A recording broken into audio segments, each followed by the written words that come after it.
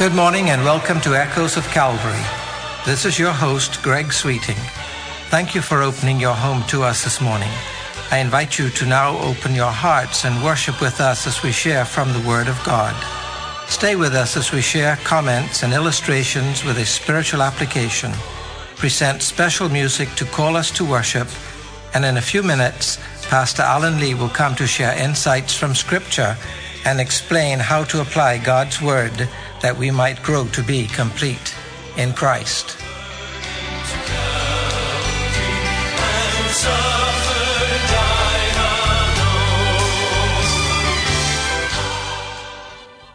Recently, I came across a quote that piqued my curiosity. It was attributed to the famous General Wellington of Waterloo fame. I made a note of it so I could share it with you sometime. Today is that time. Wellington is supposed to have said in his memoirs, and I quote, "The worst moment of any campaign is waiting for the sun to rise on the morning of the battle." End quote. Can you imagine the origin of this realization, the basis and truth that brought this great and famous military commander to such a realization? After so many battles where his life had been in the balance, many of these battles were actually successes, where he actually walked away with a victor's crown. Yet his summary was that the worst moment of any campaign is waiting for the sun to rise on the morning of the battle. Geared up for the intensity of battle, nerves on edge, adrenaline surging through his veins, his mind full of probabilities, plans, strategies, shouting commands to his officers, waiting for signs of the enemy's movements and their plans, prepared to adjust at a moment's notice, all in readiness, he waits the rising sun of the day of battle. Anxious moments during the night, wondering if he's planned correctly, if he will prevail on the morrow, or defeat the enemy. He says his worst moment in any campaign is waiting for the sun to rise and for the moment when the command to begin the battle can be given. All in the planning. Such serious effort, drawing from much experience, so many depending on his to be victorious. Some of those lives even depend on his ability, yet not knowing for sure if all this will even bring him the victory he must have. Can't you imagine him lying in his bunk the night before the battle? Surely this must be the worst moment, as he actually wrote in his memoirs. I wonder if there's a spiritual analogy to this.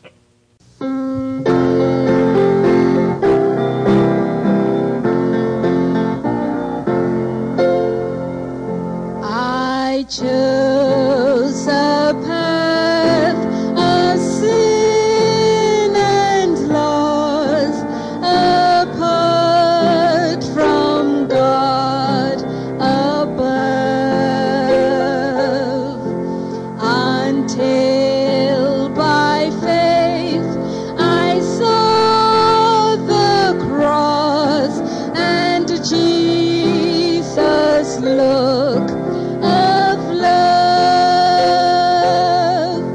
his wonderful look of love, his wonderful look of love.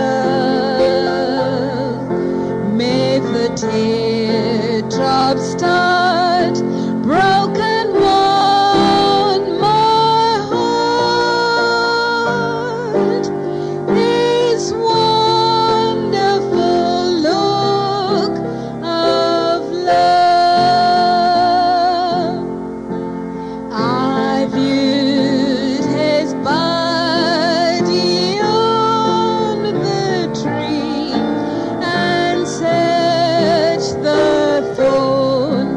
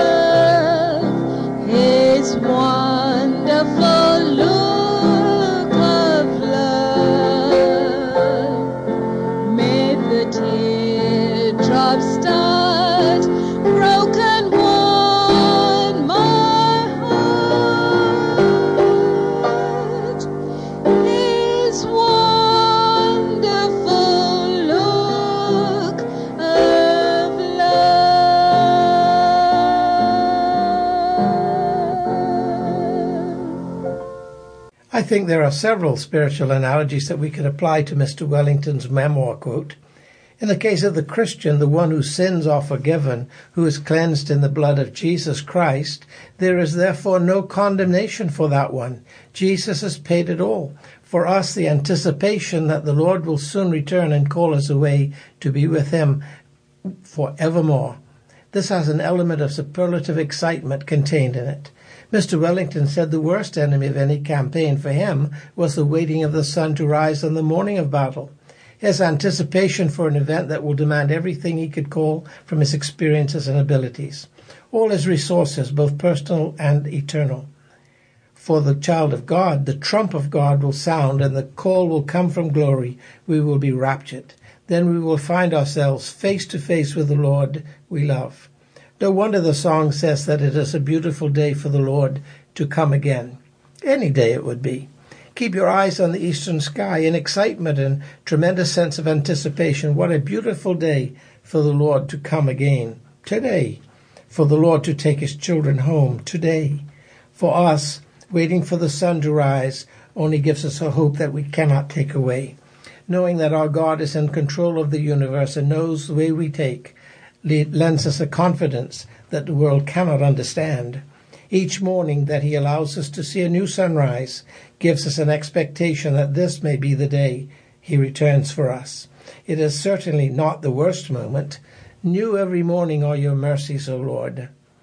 Even so come, Lord Jesus.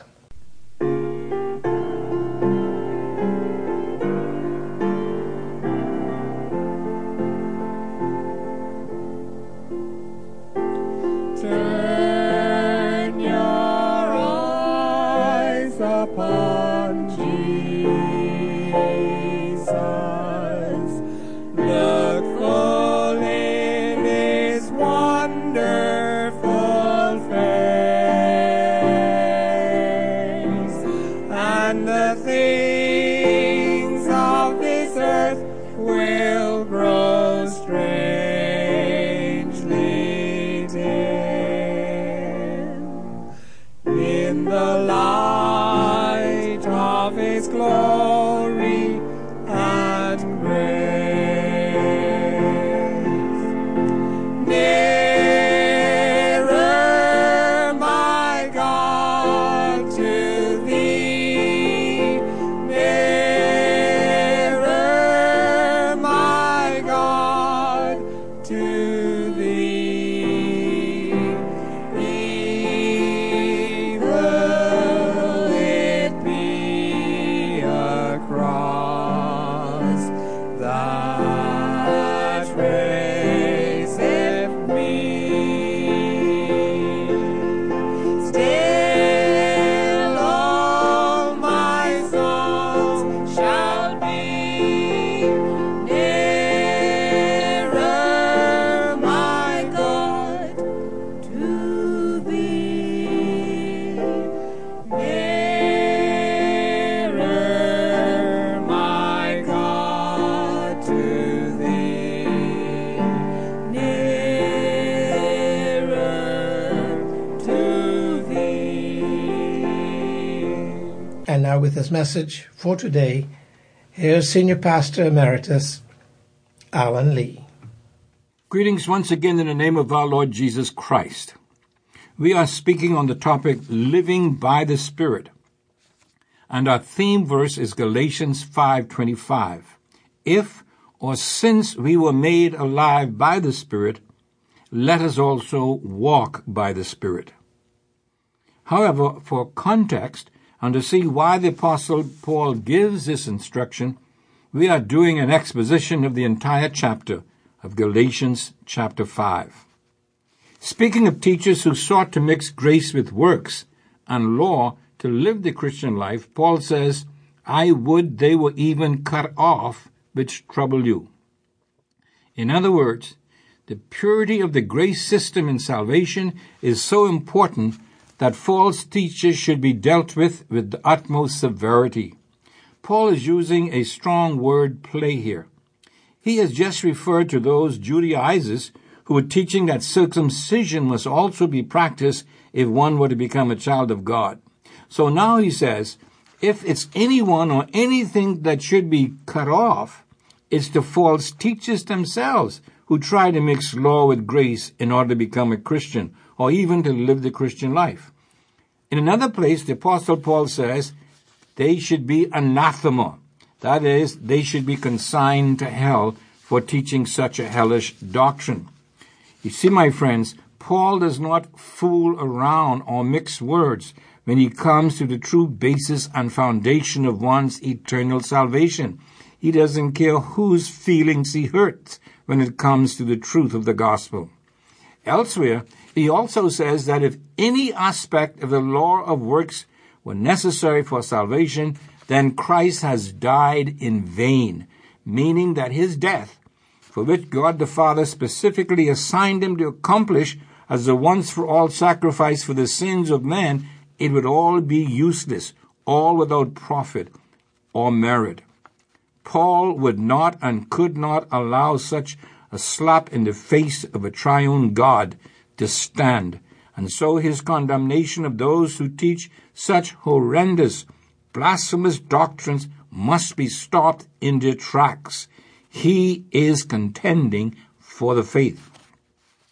Would to God we had such courageous preachers and teachers of the Word of God today, a day of compromise, tolerance, political correctness, and sucking up by religious charlatans to their itching ears, hearers, and donors, who only want to be scratched and tickled by them so they could plant a seed to enrich their already lavish lifestyle. Paul condemns all such hucksters and peddlers of the Word of God. So should we. So should you.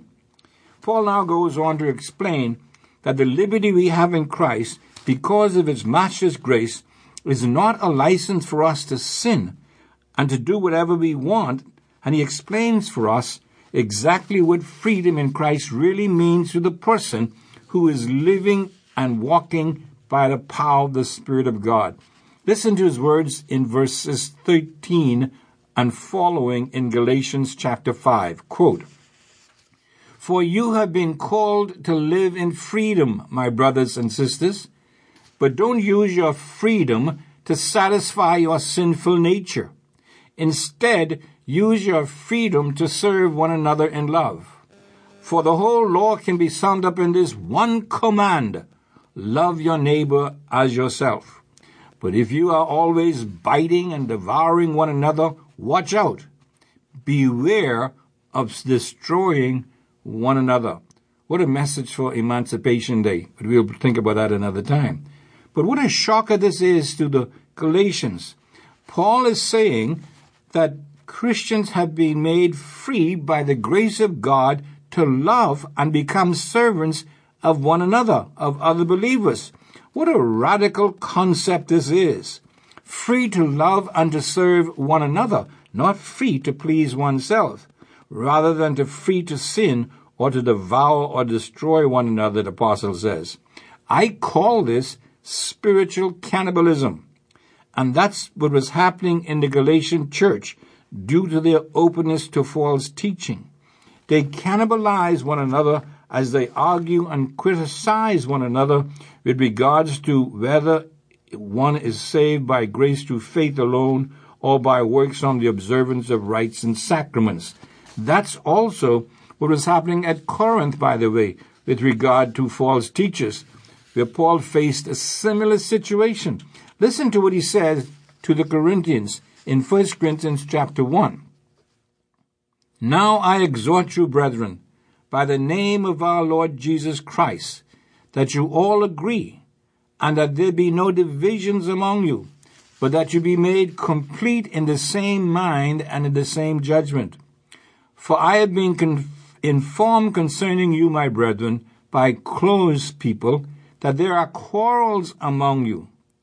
Now I mean this, that each one of you is saying, I am of Paul, I am of Apollos, I am of Cephas, and I am of Christ." End of quote. In other words, they were biting and devouring or cannibalizing one another. They were not walking or living in or by the Spirit. They were not walking in love, as Paul showed them in chapter 13. They were walking according to the flesh, as though they were not believers at all. And now, what is the remedy? Paul gives it in verses 15 and 16 of our text. Listen to the word of God. Keep walking by the Spirit, and you will not fulfill the desires of the flesh. Then comes our theme verse for this series, where it's quoted for the first time in verse 16. Quote, "This I say then, walk in the Spirit, and you shall not fulfill the lusts of the flesh." This, my friends, is a divine solution for all that ails us spiritually, walking in or by the power of the Spirit. Paul repeats this in verse 25, which is our theme verse. But now, what does it really mean to walk in the Spirit? Paul uses a present tense and a double negative here. Literally, the text could read, if on a day-by-day basis you continuously live by the enablement of the Holy Spirit, you will not ever fulfill the desires of the flesh. The word fulfill is the Greek word telestai, which means to complete or perfect. It comes from the word that we use for our Bible Institute, teleos. It means to be perfected or to be mature or to be complete. This is a promise, not only a command. In other words, it is impossible to walk or be controlled by the Spirit and by the flesh at the same time. The desires of the flesh means cravings of the old unregenerate self, what you were before you became a Christian, before you regenerated, before the Spirit of God came to indwell you through faith in Christ. The word flesh here, in this context, has three different meanings in Scripture. First, flesh could mean mankind in general. Secondly, it could mean the human body. And third, it could refer to the old sinful Adamic nature, which is the power or capacity to oppose God. The latter is what Paul is referring to in this context. It is man's innate capacity to naturally oppose God. Adam and Eve did not have this capacity before they sinned. They got it as a result of this sin. We inherited from them.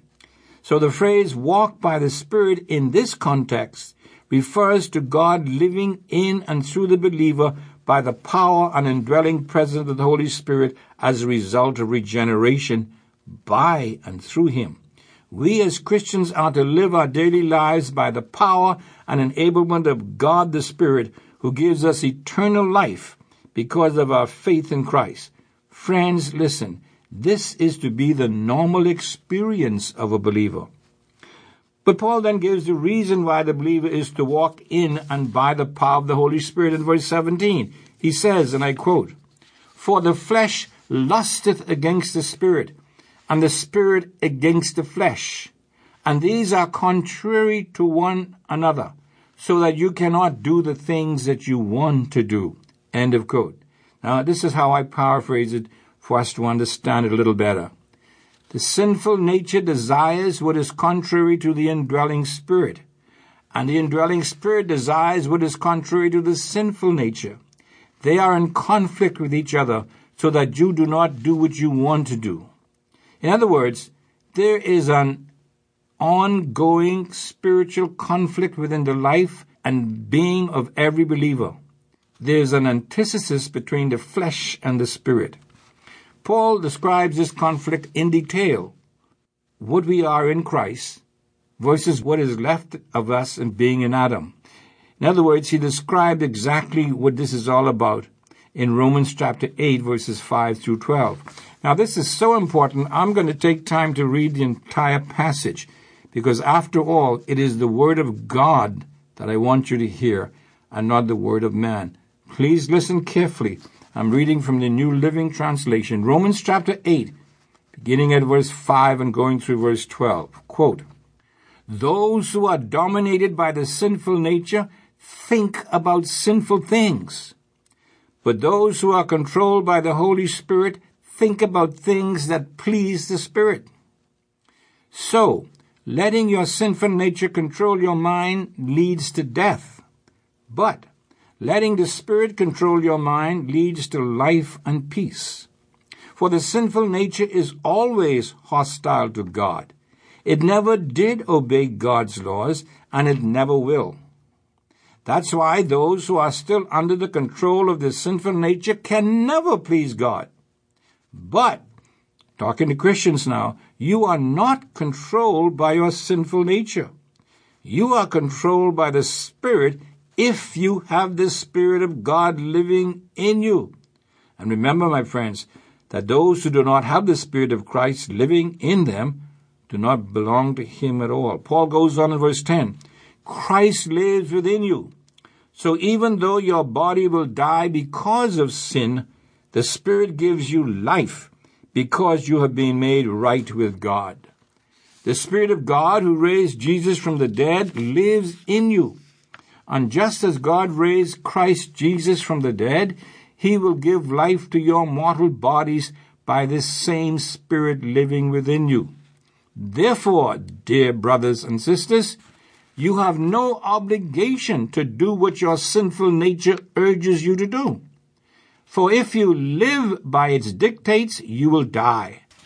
But if, through the power of the Spirit, you put to death the deeds of your sinful nature, you will live. For all who are led by the Spirit of God are the children of God. End of quote. My friends, we have to make the choice as to which nature or capacity we will yield to, the flesh or the Spirit. Paul says we have an obligation, if we are indwelled by the Spirit, to live under His control and enablement. We have no obligation to do so as far as the flesh or old nature is concerned. Paul says to do otherwise, in other words, not to submit to the control of the Spirit, is to be living a lie. We say that we have the Spirit and we're living by the Spirit, but yet we're allowing the old nature, corrupt nature to guide us. Paul said that's a lie. You're a hypocrite.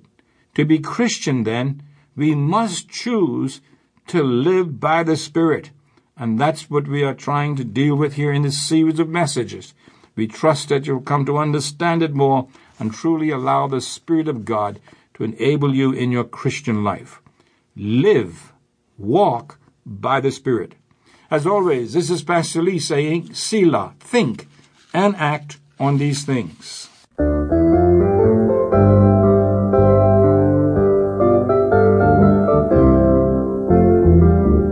It could happen in a moment, in the twinkling of an eye. It could happen in a moment. He could break the eastern sky.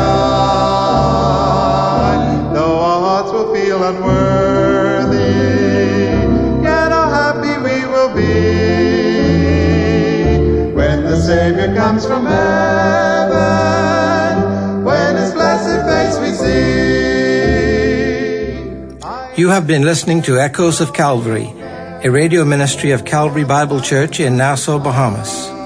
Our morning worship service begins this morning at 11 o'clock in the sanctuary located on Collins Avenue. We extend an invitation to you to join us on these occasions. If you would like to contact the church or Pastor Lee, address your letters to Echoes of Calvary, Post Office Box N1684, Nassau, Bahamas. And so we come to an end of this broadcast. I invite you to think about the message this morning. Consider the one who is our Savior and Lord. Grow to be complete in Him. And remember, as echoes from Calvary stir in your heart, keep listening for that shout, Maranatha, the Lord is coming soon. There forevermore to stay. Hold the fort a little longer in your struggle over sin. Trust the great commander's promise. He will surely come again. I am listening every moment for the mighty trumpet sound. What a time we'll have together when the saints shall leave the ground, and our toiling will be over, all our sorrow and its pain. It could happen in a moment. Jesus Christ could come again. I am listening every moment